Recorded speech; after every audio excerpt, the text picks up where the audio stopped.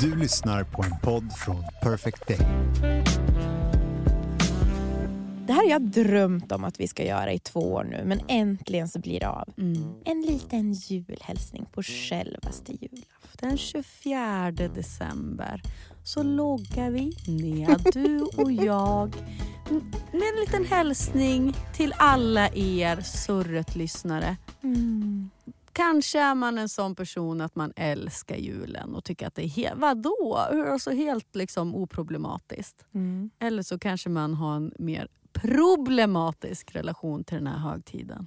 Och det är ju också så att det kan ju förändras från år till år. Det är det som också kan göra ont. Ja, jag vet. Det är ju det som är så smärtsamt. Men jag tror, eller den här hälsningen, den är ju främst faktiskt till alla er som kanske har en liten tuffare jul den här julen. Och jag tänker väldigt mycket på, alltså det är ju ångestframkallande med högtider. Och som du sa, det går från år till år.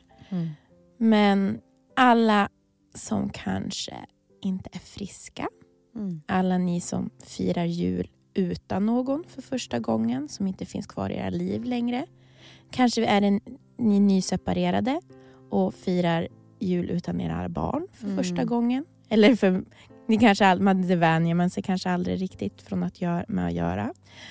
Så vi tänker ju såklart på er. Och det här med att det kan förändras då från år till år. För jag vet inte hur det är med dig då, Nia, men jag tycker att julen är just nu, det här året. Obs, jag håller öppet för att det kan bli för jävligt igen. Men just det här året så tycker jag att det är rätt oproblematiskt. Men så, mina vänner, har det ju inte alltid varit. Jag brukar citera TikTok mycket och så ska jag även göra i det här avsnittet. För det kom upp en TikTok-katt. Är det den här gulliga katten som du brukar skicka till mig ibland som säger kloka saker? Den här katten satt och var väldigt arg och såg ut som att den skulle sprängas typ. Och så stod det: When you visit your family for the holidays and try to apply the communication and coping skills you learned in therapy, but your patient is running thin. Och det fick ju mig att tänka på min första jul efter att jag hade börjat gå i terapi. Jag hade liksom, du vet, börjat knyta upp knutar om min barndom jag inte ens visste att jag behövde knyta upp. Jag hade liksom fått nya insikter om att den där lyckliga uppväxten kanske inte alltid var 100% lycklig. Och så hade jag ju börjat gjort någon slags arbete om vem jag är. Och i mitt fall så tror jag att jag hade tagit de här första väldigt välbehövliga stegen mot att bli en självständig vuxen person. Och sånt gör ju ont, för att det är ju också liksom att klippa navelsträngen med sina föräldrar. Och min psykolog då pratade ju väldigt mycket under den här tiden om att jag skulle våga gå in och vara en vuxna i rummet. Och det är ju jättesvårt. För att då måste man ju ta sig ur gamla roller. Och det är, även om man kan tycka liksom att det är skönt att slippa sina gamla roller, så är det ju väldigt läskigt. För det är där det enda man känner till, såklart. Alltså man känner ju till de där mönstren och beteendena och tycker att den där rollen också kan vara väldigt trygg. Och i mitt fall kanske det var ett mönster med mycket så medberoende i andras stora känslor. Och att jag liksom ett ständigt bekräftande av liksom ett martyrskap. Eller, men det kunde vara mycket sånt. Och så kan jag titta tillbaka nu då. 10 år senare. För det är nästan, det är på dagen då 10 år senare än den här första julen efter jag hade börjat gått i terapi. Och så kan jag se då lilla 25-åriga Hanna som då tyckte att jag var så stor eller så vuxen då. Jag ser ju mig själv då, jag går in i det där huset och de där rummen som jag verkligen kunde utan och innan och fortfarande känner utan och innan. Alltså både fysiskt och psykiskt, alltså mentalt. Ja. Fysiska rummen men också mentalt. Och att jag ser mig själv att jag försöker liksom närma mig den här miljön och alla de här familjerelationerna på ett nytt sätt. Alltså, så här, vem som vuxen. Som vuxen, så här, vem är jag nu? Så här, jag måste sätta nya gränser. Boundaries. Som man så ofta pratar om. Jag ser ju också den där oroliga blicken och den trevande försöken. Ibland liksom, det är så kantigt. För ibland innan man hittar rätt i det där så blir det så hårt från början. Ja. Att nej, jag tänker inte göra så. Gränssättningen är ju tills att man har hittat den vägen som är rätt för nivån. För sen går ju åren och de där trevande första stegen blev ju väldigt viktiga i mitt fall. Och jag tänker fortfarande idag på liksom vad min psykolog sa. Att se mig själv som vuxen och att det är jag som bestämmer själv. Och att jag inte behöver spela med i andras känslor eller martyrande.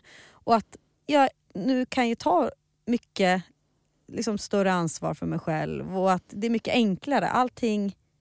Ja, men det är inte lika grötigt. Och sen ibland trillar man ju dit. Och sen tar man sig upp. Och så får man känna lite av det där jobbiga och sådär. Men överlag så kan jag liksom stå på sidan till allt det där som var jobbigt. Och titta lite liksom på avstånd på det. Och det kunde jag absolut inte i början. Så jag tänker bara att jag ska skicka med en sak. För att det är mycket liksom familj och föräldrar under jul. Ifall man är liksom i vår ålder eller yngre. Så om man har då 2 föräldrar eller en förälder. Eller liksom att man har lite så här jobb. Det behöver inte vara att de är dåliga föräldrar. Utan relationen är ansträngd på ett eller annat sätt. De kanske inte ens vet om det. Men det är i dig det sker.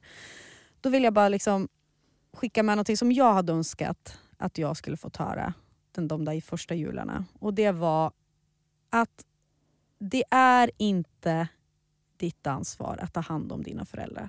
Nej. Det är inte, det är inte din uppgift.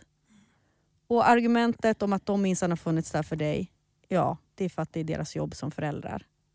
Alltså, det går inte att ställa emot. Det är inte ditt, du behöver inte ta ansvar för deras mående. Punkt. Så jag hoppas att ni kommer ihåg det och kan känna det om det är just det som ni tycker är jobbigt. Och då kan jag ju också dela med mig av en annan jul som jag har haft. Och det var ju julen 2019. Det var ju det året jag hade blivit sjuk. Då hade jag hade opererat bort båda brösten och var fortfarande i läkning. Så jag var fortfarande inte så mobil. Och hade också 4 slangar med dränering som hängde ut. Och det här var ju inte så som jag hade tänkt det såklart. När jag plussade på stickan där året innan jul. Så hade jag så höga förhoppningar hur min första jul som mamma skulle bli. Och, alltså du vet, man hade så mycket drömmar. Och nu var vi helt plötsligt bara en familj i liksom survival mode. Och så kom jag ihåg att jag tänkte, men nästa jul då ska jag fira hemma igen med mamma och pappa och familjen. Men året därpå då var det covid. Så då var det jag och Johan och Florens som satt själva i Toronto. Men det är med liksom nu när man har facit så är det så mycket livsläxor i alla de här sakerna att det blir ju inte att så här, det här livet som vuxen är ju bara att hela tiden förstå att det blir inte som man har tänkt sig. Nej. Det blir inte det. Nej. Det blir aldrig det. Så de här idylliska... Men det kan vara bra ändå. Det kan vara så bra ändå. Och att liksom inse det, att släppa de här... Att våga liksom släppa också taget när det inte blir som man har tänkt sig. Det är den finaste julklappen som ni också kan ge er själva. Så att jag och Hanna, som egentligen så kommer du ihåg, jag skickade en låt till dig idag. Otroligt fin. Som är... Och då skrev du till mig och sa, det här är en riktig kompislåt. Och det är verkligen det. Och ni är ju våra kompisar. Så jag tänker vi ska avsluta med en del från den här låten. Slutet. Och så kanske ni också kan skicka den här låten då. Till en av era kompisar. Som ni vet kanske har det lite tufft just nu. Och det är också skönt också att ha kompisar på linjen. Alltså jag menar på liksom... FaceTime eller sms. Alltså skriv skit om er släkt. Snacka skit. Alltså, er pojkvän. Ligger ni i separation. Alltså ni kan skriva så mycket skit. Ifall ni inte har någon kompis, skriv DM till oss. Skönaste man kan göra, det är att ta en paus på toaletten. Eller gå in i något sånt här lite svalare rum. För det är alltid så varmt också på jul. Ja, man har på sig en jävla tjock sammet. Kliga strumpbyxor, svampinfektion. Det är bara en dag.